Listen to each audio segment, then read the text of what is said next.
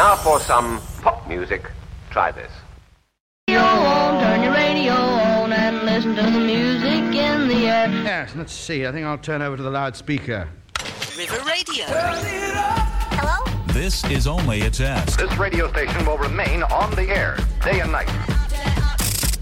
Across the Thames Valley. Turn on the radio and let's have some music. Turn it all the way up. River. Turn it all the way up. Radio. Spread the word. Hello, this is Emilia Fish. I am a registered associate nutritionist and you are listening to The Reset on River Radio. This show is all about nutrition and shaking off those common myths and misconceptions around food. On today's show, I am delighted to be joined by Talia, who is a registered dietitian specialising in supporting people living with eating disorders and disordered eating. Today, we are going to learn a little about Talia and how her journey brought her to where she is today, her expertise in disordered eating, talking about why it is important to ditch diet culture, and we'll finish off by sharing some advice on just how we can do this. If you are looking for specific advice though, please do contact a registered dietitian or other healthcare professional. If you have any questions for us about today's show, you can message us in on our Instagram at River Radio Live or email me directly at amelia@river.radio. Talia, I am so happy to have you joining me today and chat with you all about your area of expertise. But first, how are you? I'm really good. Thank you so much for having me. Absolutely, it's such a delight to have you. I've wanted to bring you on the show for so long. I've loved chatting with you in the past and also following you online and learning about just what you do. So it's a pleasure to have you on. Thank you. We're going to start today's show as I start all of them. So we're going to give our listeners a couple of factual misstatements, a couple of things to get them thinking throughout the show. And we're going to cover all of these and more throughout the show. And then we'll come back to them at the end and really try to untangle them then. So the first one that we had is calories are not all equal. And then we are so much more than a number on the scales. The third one is food is not either good or bad. We then had you do not need superfoods to diet or supplements to be healthy. And then we've got the final one, which is carbohydrates need to be avoided. Some really big statements there. Like to repeat, not all of them. Some are facts, some are myths, and we're going to be addressing them all today. How are you feeling about that? I'm really excited to just delve into that and break it down for our listeners. Absolutely, because they're things that I hear so often being chatted about, and I'm really excited, to actually give our listeners some answers to these questions. Absolutely. But I think it's a great place to start off actually chatting about you, Talia, and, can you tell us a bit about yourself and where your interest in dietetics really began? Yeah, absolutely. So my name is Talia Ceccele and I'm a registered dietitian. I'm based in London, but I moved over from Australia about 4 years ago. So my interest in dietetics first came about when I was about 15. So I was one of those people that knew what I wanted to do from a young age. I was really involved in sports and loved cooking, so I started dietetics. Went through university and then really got into the area of disordered eating and eating disorders a few years after graduating. When I started working in a paediatric hospital, and one of the wards I was allocated to was an eating disorders adolescent unit, and that sparked my interest in the area. Wow. And I haven't looked back. So now in the last sort of 6 or 7 years, that's been my area of specialty. So working across a range of different hospital settings, community, private practice, and now where I work, so I work part-time in a private mental health hospital in London, and then I also run my clinic, which is a private dietetic clinic. We have a team of registered dietitians that all specialise in eating disorders and disordered eating, and we support people online one-to-one, and also through one of our group programs called Rule Breaker, which I'm sure we might talk about towards the end of the show. Absolutely, we will. And I mean, that sounds amazing, and definitely like a quick summary of your journey. I think there's been so many other things that you've done along the way to really get to where you are. But, 6 or 7 years experience specialising in this area. How do you think like your experience of it has evolved or like changed throughout that time? That's quite a long time. And I think, over that time, especially in society, we've become to talk a lot more about mental health. Have you seen that affect practice? Yes, definitely affect not only like I think how I practice as a dietitian, but also the types of inquiries that are coming through the clinic door, and also just in general, what's happening day to day, discussions amongst friends or clients or news that's in the media. So eating disorders is something that, it's an area that I didn't learn that much about in university. I didn't know really what intuitive eating was. I hadn't heard of the terms diet culture. Like these are all things that I've picked up whilst practicing as a registered dietitian. Yeah. So I definitely think that the more I've learned about diet culture and the more that I work one-to-one with clients and online and the messages I receive, that really does shape sort of the path that I take in terms of the area of specialty and the professional development that I engage in and how I talk to clients and how I better support them. Absolutely. Because I feel like there is a shift. I feel like there's more knowledge now about how harmful diets can be, that we're all not meant to be in the same body shape or size. Yeah. We're seeing a lot more body diversity, people really letting go of diets, and I really do feel that there is a movement in that direction, which is, such a huge relief. Completely, and it's so exciting to hear you, seeing that change, and absolutely celebrating different people's body sizes. As you say, we're not all meant to be one specific body size, no matter what kind of messaging that we've received. But also, I liked how you said how you talk with your clients, and I think it's the language that we use, not just it's including healthcare professionals talking with patients and clients, but also the language that we talk to ourselves with, the language that we use for our friends and family, or like when we're talking with our friends and family about someone else, just being so mindful about what language that we're using, because it is so powerful. Yeah, absolutely. Language is something that I have learned along the way. Again, it's not something that you're really taught about. It's something that you learn through practice. Absolutely. And through exposing yourself. Yeah. I guess my biggest tip for people with that is listen to people who have more experience in this area than you. And also, we all do get it wrong sometimes, but when you get it wrong and someone corrects you, actually thank them. Like, thank you for correcting me. I apologise for getting it wrong, and I'm going to learn from this experience. I think that's like the best way that we can react to those situations. Definitely. And speaking of language, we've been using quite a few terms just now, and I think we should go into a couple of them. And it's one of the ones is where you've specialised, which is eating disorders and disordered eating. What is the difference, Talia? Yeah. So when we look at the definition of what an eating disorder is, eating disorders have diagnostic criteria. So those diagnostic criteria are in the statistical manual for eating disorders. And the most common eating disorders that we see when those criteria are broken down, which people may have heard of or may have not heard of, are anorexia nervosa, bulimia nervosa, binge eating disorder. And then we have a category which is actually the largest category within the diagnostic criteria, which is other specified feeding and eating disorders. And what we have within that category are things like atypical anorexia, purging syndrome, knife eating syndrome. So there's lots of different eating disorders that people actually might not be aware of. I think as a society, we think that anorexia nervosa is the most common type of eating disorder, but actually it's one of the least common. About 9 to 10% of eating disorders fall into that category. Wow. So to be diagnosed with an eating disorder, you have to meet those criteria. And it is important to just say that we talk about eating disorders being trans-diagnostic. So it means that someone might experience or meet criteria for anorexia nervosa that might morph into a different type of eating disorder. So it's not like one person has the same eating disorder throughout their lifetime. They may or may not have different types of eating disorders. Yeah. So we see that eating disorders can really impact someone's physical and mental health quite significantly. And then when we make a comparison to disordered eating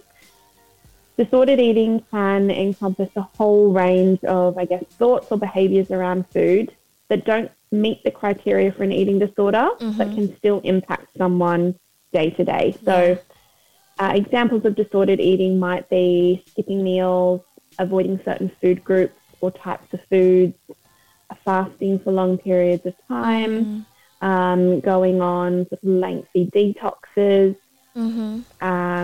just having a unhealthy relationship with food as well. So it's how you view foods. Do you view foods, and we'll buff this later, but do you view foods as being good or bad, healthy, unhealthy?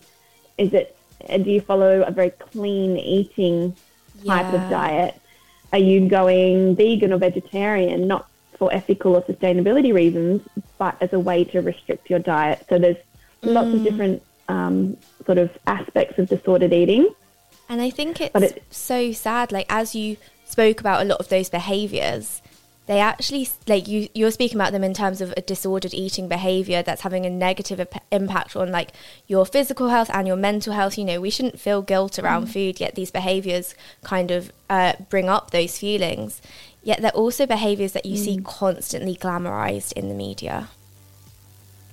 And, like, that's absolutely what's worrying.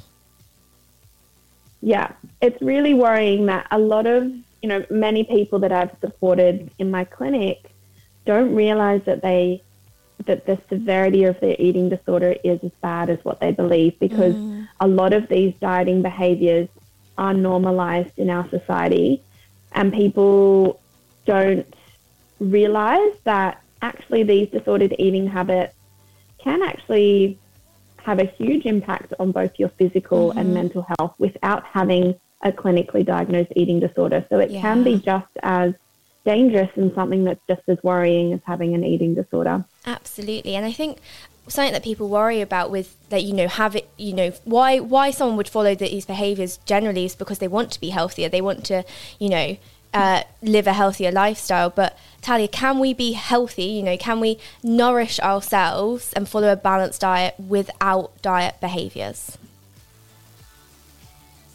It's very difficult to do so. I mean, of course, there is a spectrum. So there are going to be some people that might have mild disordered eating that might still be able to nourish their body well, depending on the severity of the diet rules or restrictions that they're following.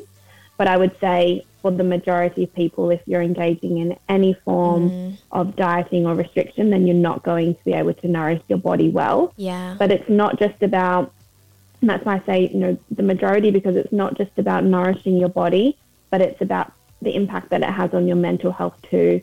So even a lower form of restriction could still impact your mental health in terms of obsessiveness about food, not being able to engage in social eating.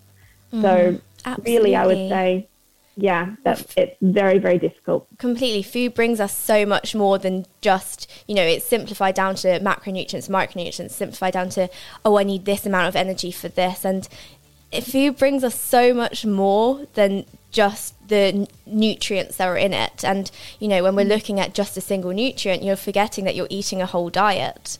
So absolutely, we can definitely nourish our bodies and our minds and ditch diet culture at the same time. One question just before we go into the first song of today's show. You are a registered dietitian, so you can work with patients living with eating disorders.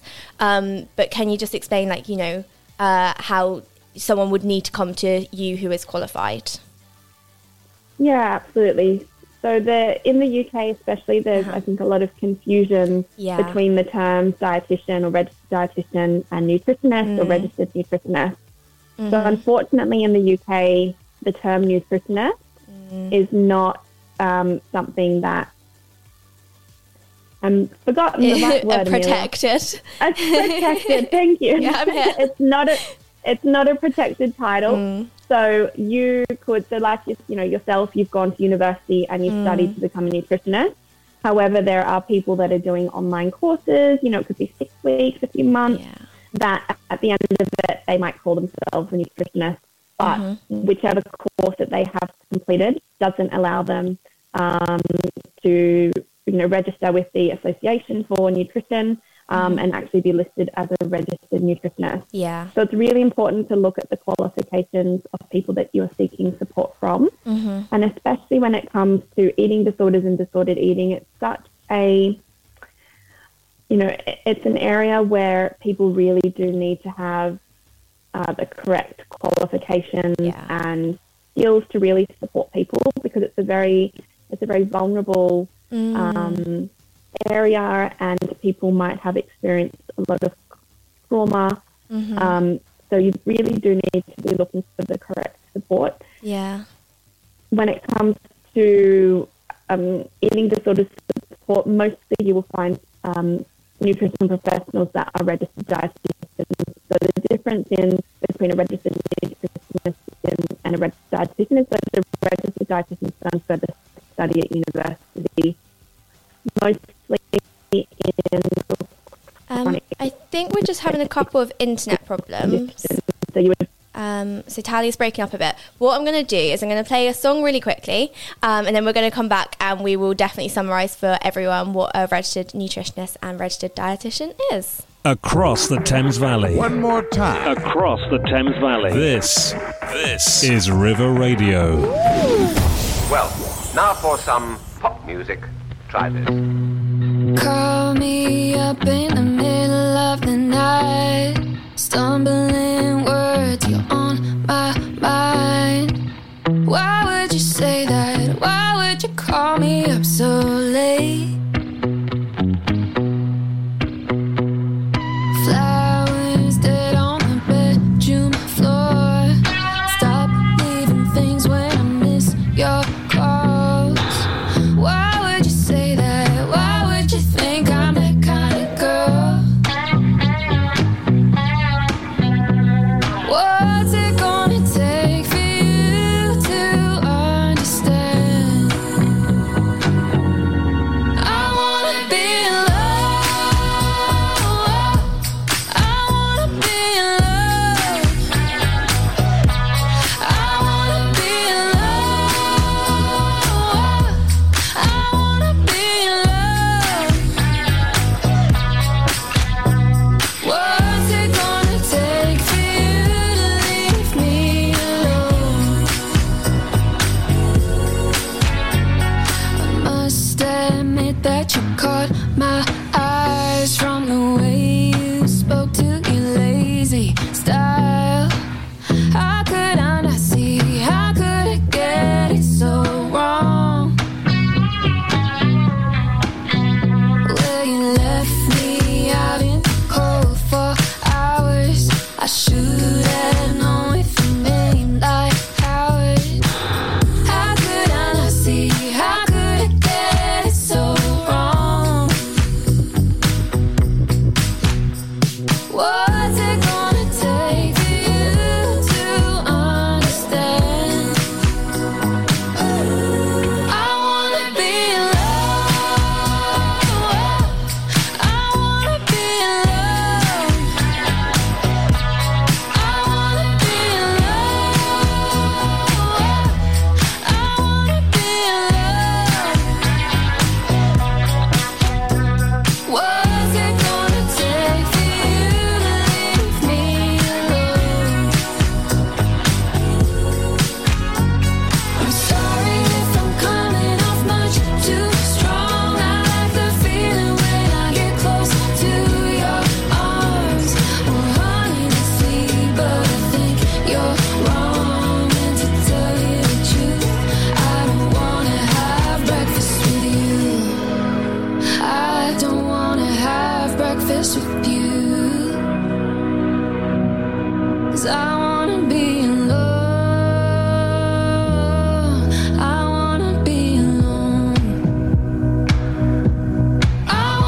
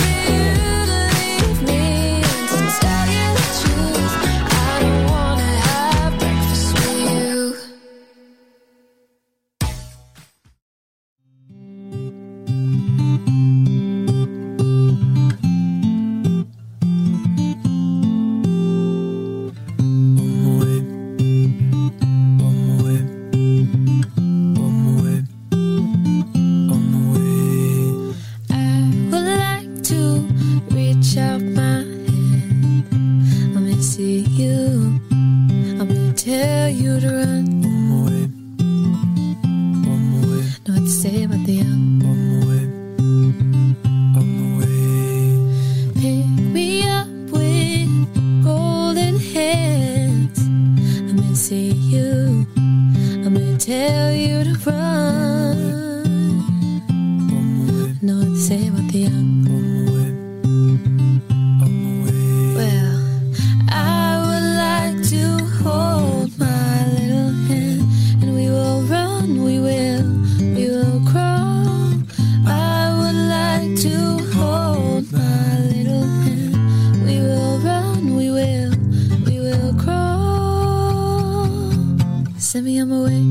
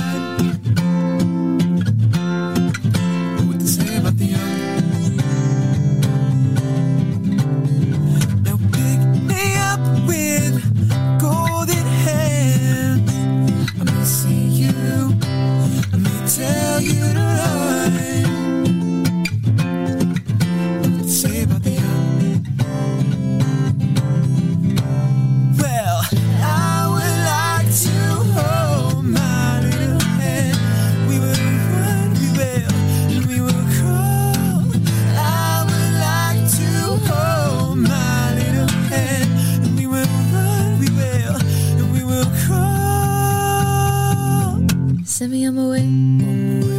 Send me on my way. Send me on my way. Send me on my way.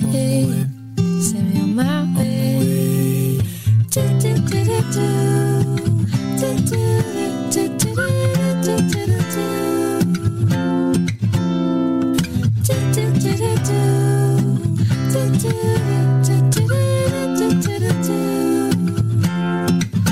Send me on my way. Send me on my way.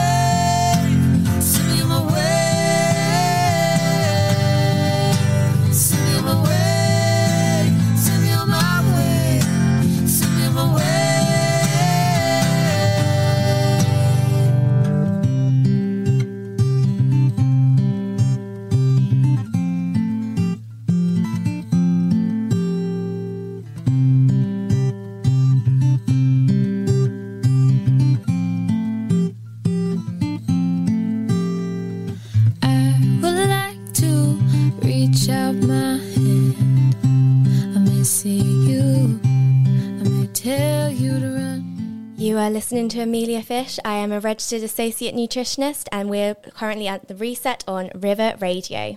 You can find us across social media platforms at River Radio Live and on the website at river.radio. Today I am joined by Talia, who is a registered dietitian, and so far we've chatted a little bit about her career so far and introduced her area of specialism, which is eating disorders and disordered eating. Now, before we went into those last two songs, which I should just say, we've just played Send Me On My Way by Guys Meet Girl and Breakfast With You by Shannon James.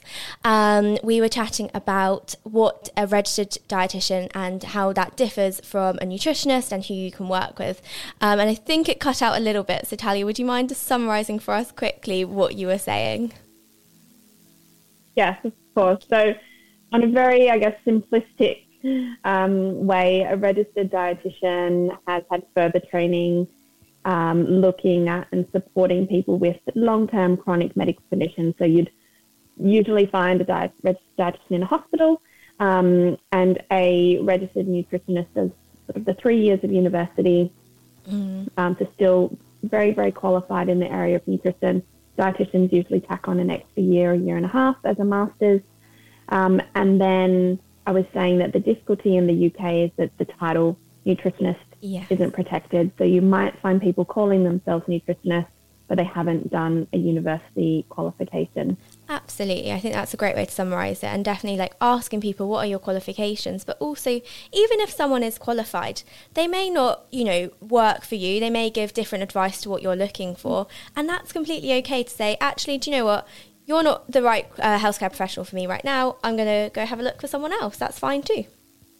Absolutely. I say it's sort of like finding the right hairdresser. Yeah. You know, there's so many dietitians and nutritionists. We all have different personalities and experiences. So it's really important to find someone that you can connect with and that you feel will be best able to support you. Fabulous. Thank you, Talia. So I think now we're going to dive into some really important questions regarding the area of diet culture and how we can overcome this. So the first one is a big question, Talia, I've got for you, and it's, why do diets not work? I think it's really important to sort of really clarify when we think of dieting what that actually means. So diet, you know, the word diet is just, you know, how we eat to support our lifestyle and our health. So when we're thinking about diet, there are medical diets, which are extremely important for the medical management of some diseases. So if we're thinking like the ketogenic diet, which is created for epilepsy, or someone might have to go on a low potassium diet for kidney disease. And then we have restrictive diets, which mean that someone is restricting their energy intake or certain foods, usually as a method for weight loss or to change their body shape or size. So that's what we'll be talking about today. Yeah, absolutely. Thank you for clarifying that. That's all right. So when we're looking at why diets don't work, what we know about dieting is that most people who go on a restrictive diet that's not sustainable are going to break that diet. So about 95% of people won't be able to sustain a restrictive diet long term. Wow. And the reason for this is that when you are following a restrictive diet, what you're doing is you're potentially putting your body into starvation mode. So starvation mode can occur even after, 4 or 6 hours of not having a proper meal. Yeah. You start to get symptoms of low blood sugar. So you might lose concentration, get a little bit shaky, not be able to concentrate, start thinking about food. So on the more extreme end, we can tip into from starvation mode into starvation syndrome. So it's when the body is switching into survival mode. It's that fight or flight, freeze response, and the body isn't receiving enough nutrition from food. So it's going into that survival mode, which is the famine response. So how the human species have been able to survive for as long as we have is because of this mechanism in some way or another. Exactly. So why diet? Well, I like to think of it like our bodies are really smart, they're not getting enough fuel. It starts to conserve energy. It's a smart process, really. But let's go more into it. Sorry, I interrupted. No. I think that's, it's a really good point, because our bodies are incredible. And I don't think we give our bodies as much credit as they deserve.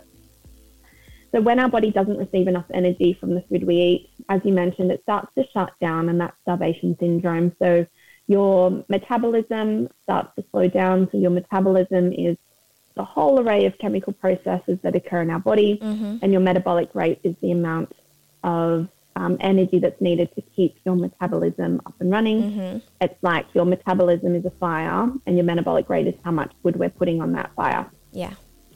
So when people are following a restrictive diet, some of those body systems start to shut down. So people might start to experience digestive issues, low energy, poor concentration. On a more extreme end, they might experience sort of nutritional deficiencies, which might mean that their hair becomes brittle or falls out. But ultimately, what the psychological impact that a lot of people experience is overthinking and obsessing about food. So thinking about food all the time, dreaming about food, planning meals, spending hours in the supermarket or planning out what they're going to eat, because if the diet or restricted diet or program that they followed have said they're only allowed to eat, say a common one is 1,200 or 1,500 calories, then they're going to try and make that 1,200 or 1,500 calories the best 1,200 or 1,500 calories that they can. But it still means that they're going to be missing out, because following a low level of energy means that you're not able to fully engage, fully have the foods that you want to. So what we see is that we see a common diet cycle. So people go on a diet, we see that short term, they might receive the results that they are desiring, whether that be weight loss. Now, it's really important too that often when we're going on restricted diet, what the body does is that it starts to use our glycogen stores. So glycogen is a storage form of carbohydrate. Yep. And when glycogen is stored in our muscles and in our liver, it's a very heavy molecule because it attaches to water molecules. So it triples or quadruples its weight. Yep. So when people go on restrictive diets and after a few days of having less energy, less carbohydrates, they step on the scale, there can actually be quite a significant change in that number, even up to 2 or 3 kilos, because what they've lost is the glycogen and the water. So it's that water weight. The body's more dehydrated. Wow. Similarly, when people break a diet and they start eating more carbohydrates, more food again, you can see that change on the scale increase in 2 or 3 kilos, even, a day or two after stopping a diet. A lot of people misinterpret that change in the scale as fat loss or fat gain, but it's not true. You can't lose fat or regain fat within a matter of days. Yeah. So what we see is that short-term success, but then it becomes really difficult for the majority of people to be able to sustain that level of restriction, and then people start to think about food a bit more, attempt it a bit more, might develop cravings, and then we see people break rules, overeat, binge eat, go back to a different way of eating, experience a lot of guilt or shame or failure for that, and then start a diet again. So we see people trapped in this diet cycle, years of yo-yo dieting. I've worked with people that have been stuck in this cycle for decades, and that can have a huge impact on your mental health when you're feeling like, why am I failing? Why is my body built differently to other people? Absolutely, and I think that's the key thing there. Like, your body is built differently to other people. So, like, we all have different set points, and if you are trying to restrict your diet so much that you're eating below your natural weight set point, naturally, when you get hungry and then you feel those needs, which is completely normal to do, but then you'll go back up to that set point. Or I feel like you might explain this a little bit better than me in terms of like the eating disorders and the dieting cycle, with like the changes in your metabolism that you might also experience. Yeah, absolutely. So what I mentioned earlier is that when someone goes on a restricted diet and they start to eat less energy than what their body needs, the body starts to shut down. It's like a battery. It's depleting that battery power, and it gets its energy from our body. So it starts to break down not only fat stores, but where it's an area of concern is our muscle as well. Yeah. So this can have a huge impact on our metabolism and metabolic rate. So it's estimated that people who follow restricted diets can reduce their metabolic rate by up to 30 to 50%. So it just shows how much the body is trying to conserve energy. So really the main purpose of the body shutting down some of those body systems is to conserve energy. So it turns off those non-essential systems, and that's why people might start to, for example, lose their hair. You can live without hair. They might, if they're female, their periods might stop because it's seen as a non-essential function for staying alive. You might have people start to lose bone density, which can cause long-term damage, slowing down digestion, conserving energy. The body's going to conserve energy wherever it can. And these are all such like important, like, I guess, signs and symptoms to be aware of. But on like a more like optimistic note, how can we break this dieting cycle? Yeah. What I tend to see is and what I explain to my clients is that if we actually draw that diet cycle, where do we see the point within that cycle as being the point that the cycle continues to go round and round? Yeah. So where we break that chain ultimately is the diet rules. So by breaking the cycle, what we need to do is focus on breaking and overcoming any diet rules or fears around food. If there's no rules to follow, then there's no diet cycle to break. Amazing. And I guess those diet rules could be ones that have been told to you, like the restrictive ones. It could be like around setting times around eating. It could be having a very all or nothing thoughts around certain foods, having foods on your red list and never ever having them. It's going to look different for everyone. And I guess overcoming it would... I'm asking you, is it dependent on how long you've been following these rules, like how ingrained they are in your lifestyle and things like that? It can be. I think what it comes down to as well is someone being able to trust the process and trust that there is another way of eating, because I've seen people that, I've supported people that have, for example, had binge eating disorder for decades, started to receive help, really given it a go, gone all in, and been able to change their eating and their relationship with food in a matter of 3 to 6 months. Wow. Whereas other people that I've supported, their beliefs are more ingrained and it's more difficult to challenge, in which case we see that some people may need support for, several years to help to overcome those diet rules. Wow. Thank you for sharing that with us. And I think your phrase that you just used there, which was, there is another way of eating, I really like that. Like when we're talking today about ditching diet culture and, trying to get rid of these restrictive diets and things like that, I really like how you phrase that there is another way of eating. It kind of gives people hope rather than, negative feelings. Yeah, and I try to remind my clients too, is that you weren't born hating your body. You weren't born knowing what a calorie was.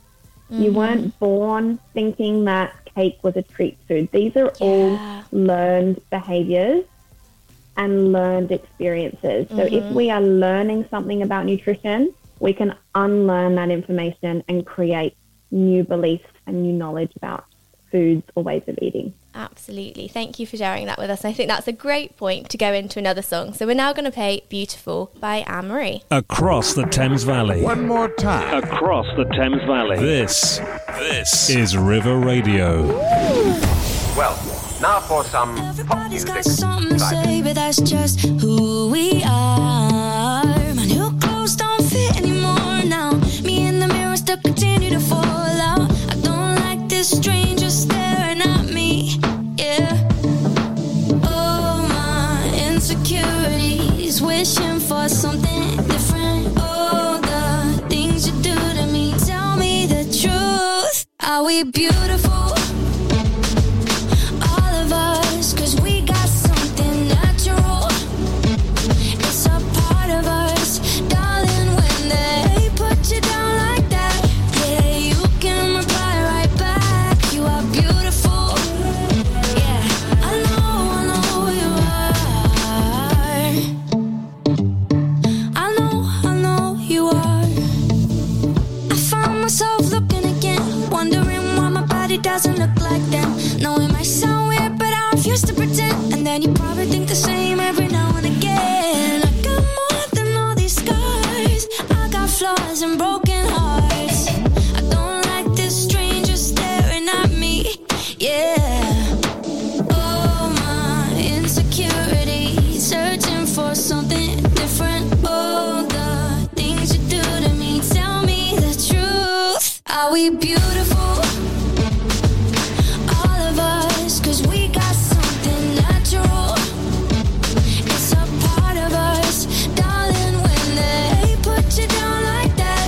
Yeah, you can reply right back. You are beautiful. Yeah, I know you are.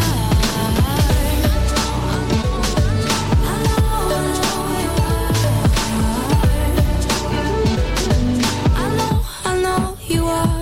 We are beautiful. All of us, 'cause we got something natural. It's a part of us, darling, when they put you down like that. Yeah, you can reply right back. We are beautiful. Yeah, I know we are. We are beautiful. Yeah, all of us, 'cause we got something natural. No, it's a part of us, darling, when they put you down like that. Yeah, you can reply right back. We are beautiful. Yeah, I know we are.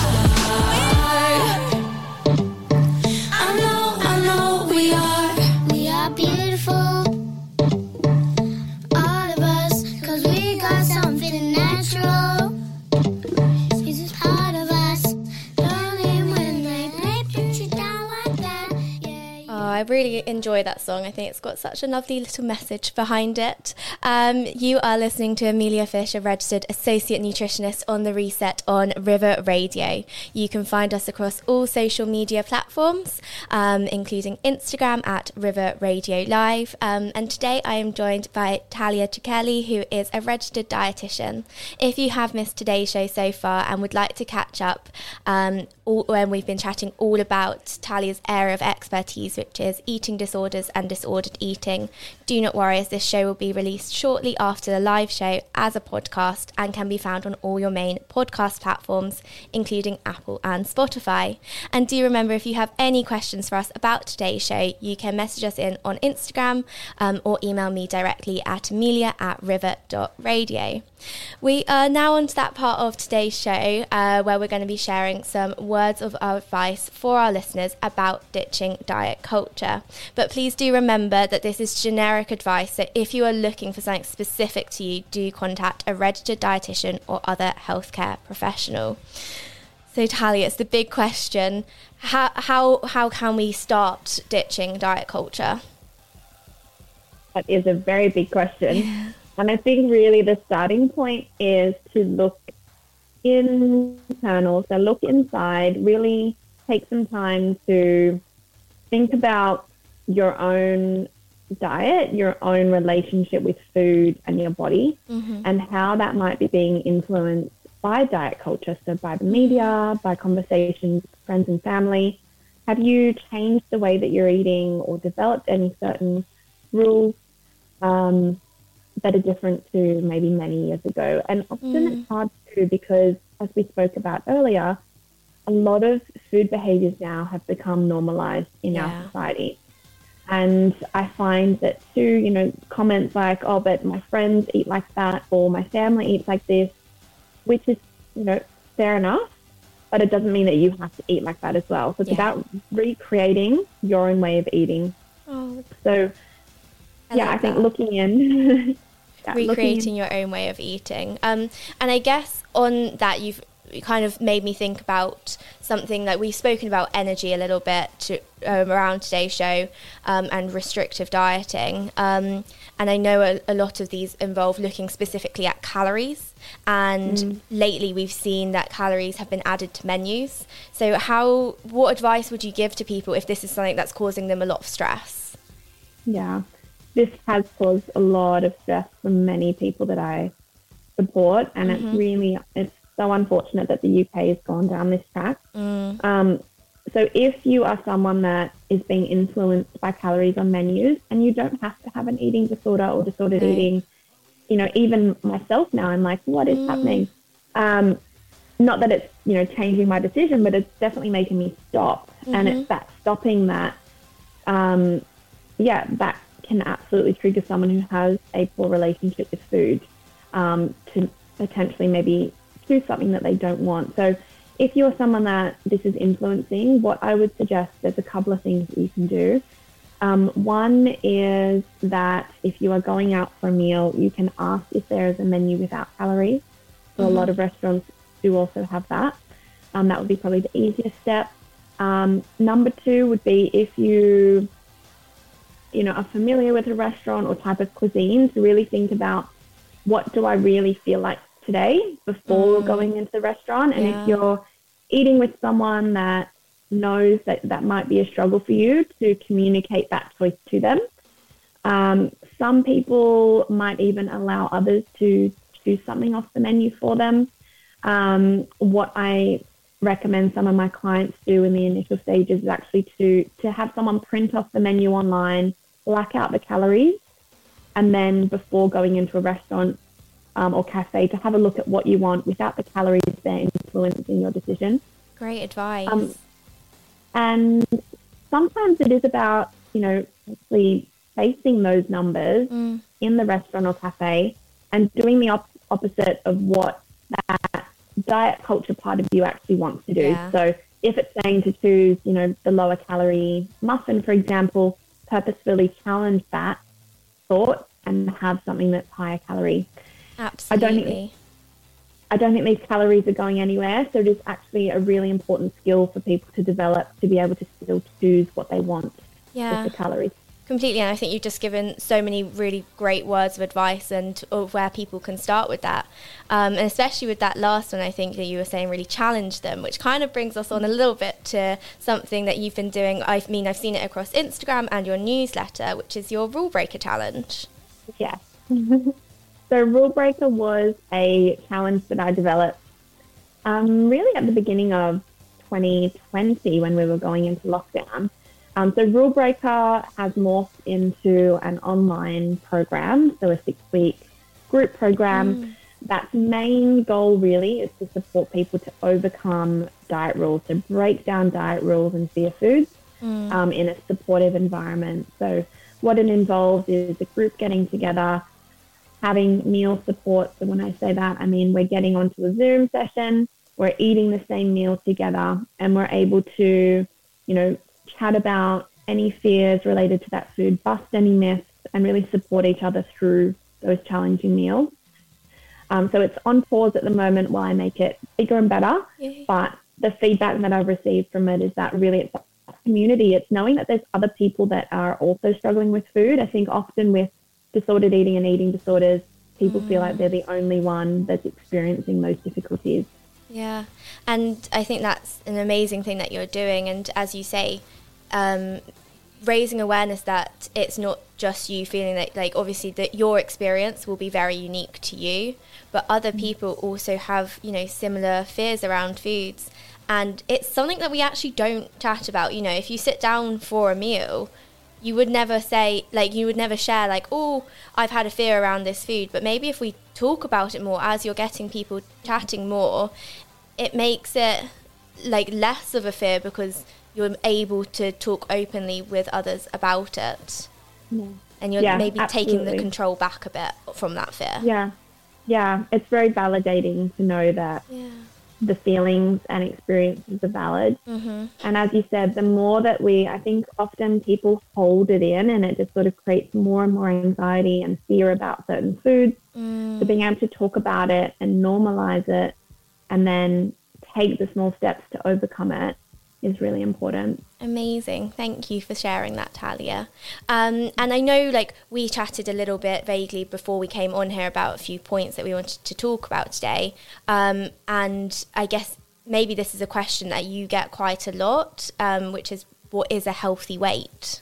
Yeah, I do get that, not only from people in recovery, but also outside of that. Yeah. So it's a really difficult one, and this is where I feel like there is a shift in, when we're talking about diet culture shifting. I think this is one area that it is happening. So, when I was at uni, I was taught about BMI and very strict BMI parameters. 18.5 to 25 is a healthy weight. Anyone over that, I was trained to give people weight loss advice, which is absolutely not how I practice now, because times are changing and research is changing, and we're developing new sets of skills as health professionals. Yes. So when we look at what a healthy weight is, unfortunately, the NHS is a bit outdated in that it still lists the BMI criteria as 18.5 to 25 as being a healthy weight, which can be really limiting to people, especially who have a disordered relationship with food or are trying to recover from an eating disorder, because eating disorder mindset latches onto that lower end of that BMI scale. But for the majority of people, maintaining a weight at that low BMI means that you're going to have to engage in some form of disordered eating or disordered relationship in terms of physical activity. So what a healthy weight is, generally when we're thinking about, as a clinician working in this space, we're looking at a minimum, and I want to emphasize minimum of BMI of 20 for most people. And then we now know, we support that people can be a healthy weight above that 25 BMI that is listed on the NHS. And in fact, there's research that supports that people that are above a BMI of 25 actually have less comorbidities than people that are within the healthy range, in quotation categories. Exactly. And it's not just, simplifying it down to your body size or your body weight. There's so many other factors around nutrition and lifestyle and well-being, our sleep quality, the amount that we move. Are we enjoying that movement? Are we stressed by that movement? So many other factors other than just simplifying it down to, a number on the scales? Yeah, absolutely. A number on a scale, which is just a machine. We can't let a machine determine how happy we are, how healthy we are. So what a healthy weight is for you is the weight that supports your health in the best way possible. And as you said, there's so many aspects of health. It's our physical health, our mental health, our emotional, our spiritual well-being. So there's so many things that we have to factor in. It's never just going to be a number. And BMI should never be used, solely as for an individual anyway. It was created back in the early 1900s. It's a very simplified equation. It doesn't take into account gender or age or body composition or genetics, which we all know is super important. So I think we need to shift our focus from looking at those numbers, weight or BMI, and really looking at someone as a person. I love that. Looking at someone as all a those other person factors. and their whole lifestyle, not just simplifying it down to one meal that they've had on one day, actually looking at over a week, over a month, how are you doing? Are you enjoying doing this? And if you're not, trying to switch it up, bringing all the positive vibes in, I like to think of it as. Yeah, we don't want absolutely. negativity. No negativity, yeah. Talia, it's been amazing to chat with you about all of this advice today, and I would like to say again, if you are thinking about this advice and you'd like to gain more advice, please do speak with your registered dietitian for, specific and personalised advice there. But we're coming to the end of the show, and I'd quite like to, summarise a bit that we've spoken about ditching diet culture, but also how we can use food in a positive way to really nourish both our physical and mental health. So if you could summarise a little bit of that for us today, that'd be amazing. Yeah, so I think the first thing that I want to say is that having a healthy relationship with food is more important than any way of eating. So you can eat all the salad in the world, but if you don't have a healthy relationship with food, I think that that's more detrimental to both your physical health and mental health. So I think it's really important to step away from looking at food and nutrition so black and white. So I like to say that nutrition is 1,000 shades of grey. It's forever changing, and we really need to individualise nutritional advice. So stepping away from that black and white thinking of the good or bad approach to foods, and really learning to get creative in the kitchen, really learn to enjoy the food that you're cooking. I think a lot of people don't necessarily know how to make food taste good and flavorful. And that's the best way to find that balance when we're looking at including all the core food groups. So having those foods that really nourish our body, but also having those foods that nourish our soul, being able to eat with others and engage in social eating. Amazing. Thank you, Talia. And we are going to come back to those points that we said at the beginning. And I do think we've covered a lot of them, but I think, let's definitely answer them for our listeners today. Say if they're facts or myths, and maybe a little line about what your thoughts. So are you ready for them? Amazing. The first one we said was that calories are not all equal. Yeah. So this is true. Absolutely. So calories are going to be different. So calorie is just a measurement. So it's just like a centimetre or a metre. It's just a unit of measurement. The calories that we get from food are going to be absorbed and digested differently based on us as an individual, and also how the food is formed. So if we take, for example, corn on a cob versus cornmeal or almonds and ground almonds, the body is going to break down and digest those separately. So the calories in those foods are not going to be equal. If we take 100 calories of broccoli and 100 calories of chocolate, we just can't compare them because they have totally different nutrient profiles. Exactly. Food is much more than calories. It's got so much more nutrition in it, but also what it's providing us, and like food for our soul too. The next one was, we are so much more than a number on the scales. Yes, so I think we touched on this. There is no machine or instrument in the world with a number on it that can determine our self-worth, our happiness, or our health. Absolutely. The third one was, food is not either good or bad. Yes. So this is a tricky one. I think a lot of people then sort of question the concept of, well, food's are going to be healthier or unhealthier. And I totally get that. I get that, of course, there are going to be foods that are higher in terms of vitamins or minerals or nutrient sort of quality. And then there are foods that might not give us zinc or iron, but they might give us energy or they might make us feel good. So I try to look at foods as being neutral. So looking at foods, neutral foods, not trying to categorize them, but rather eating based on what makes you feel really good. People often, when they're going through recovery and overcoming food rules, is that they say, well, I'm really scared, Talia, because I'm fearful that I'm just going to want to eat foods that are high in sugar or fat all the time. And I say, I do this little exercise and I get them to actually imagine eating those foods 3 to 6 times a day. And, you know that those foods are not going to make you feel good. So it's really important to neutralize foods and choose foods that are going to give you the energy and really fuel your body. Definitely. And the fourth one was, you do not need superfoods to diet or supplements to be healthy. Yes, this is correct. This is a fact. So I think that all foods are pretty super. There are, of course, some foods that are going to give you more of a certain type of antioxidant or vitamin or mineral than others. But what's really important is having a variety of foods, and that has come around in so much research, is that variety is so important. And same as with supplements. So if we have a well-balanced, good quality diet, food can give us the majority of the nutrients that we need. I would say the main one really is vitamin D, which we get mostly from the sun. So there are some supplements that we need to be healthy, but in terms of general food intake, you can get it from food. Yeah, I guess you can caveat it, can't you? If you have a certain medical condition, your doctor may need to prescribe you something, or if you're following a diet for, ethical reasons, there may be certain individual needs. But on a general level, we don't need these things to be healthy. We can be healthy just following a food first approach. Yeah.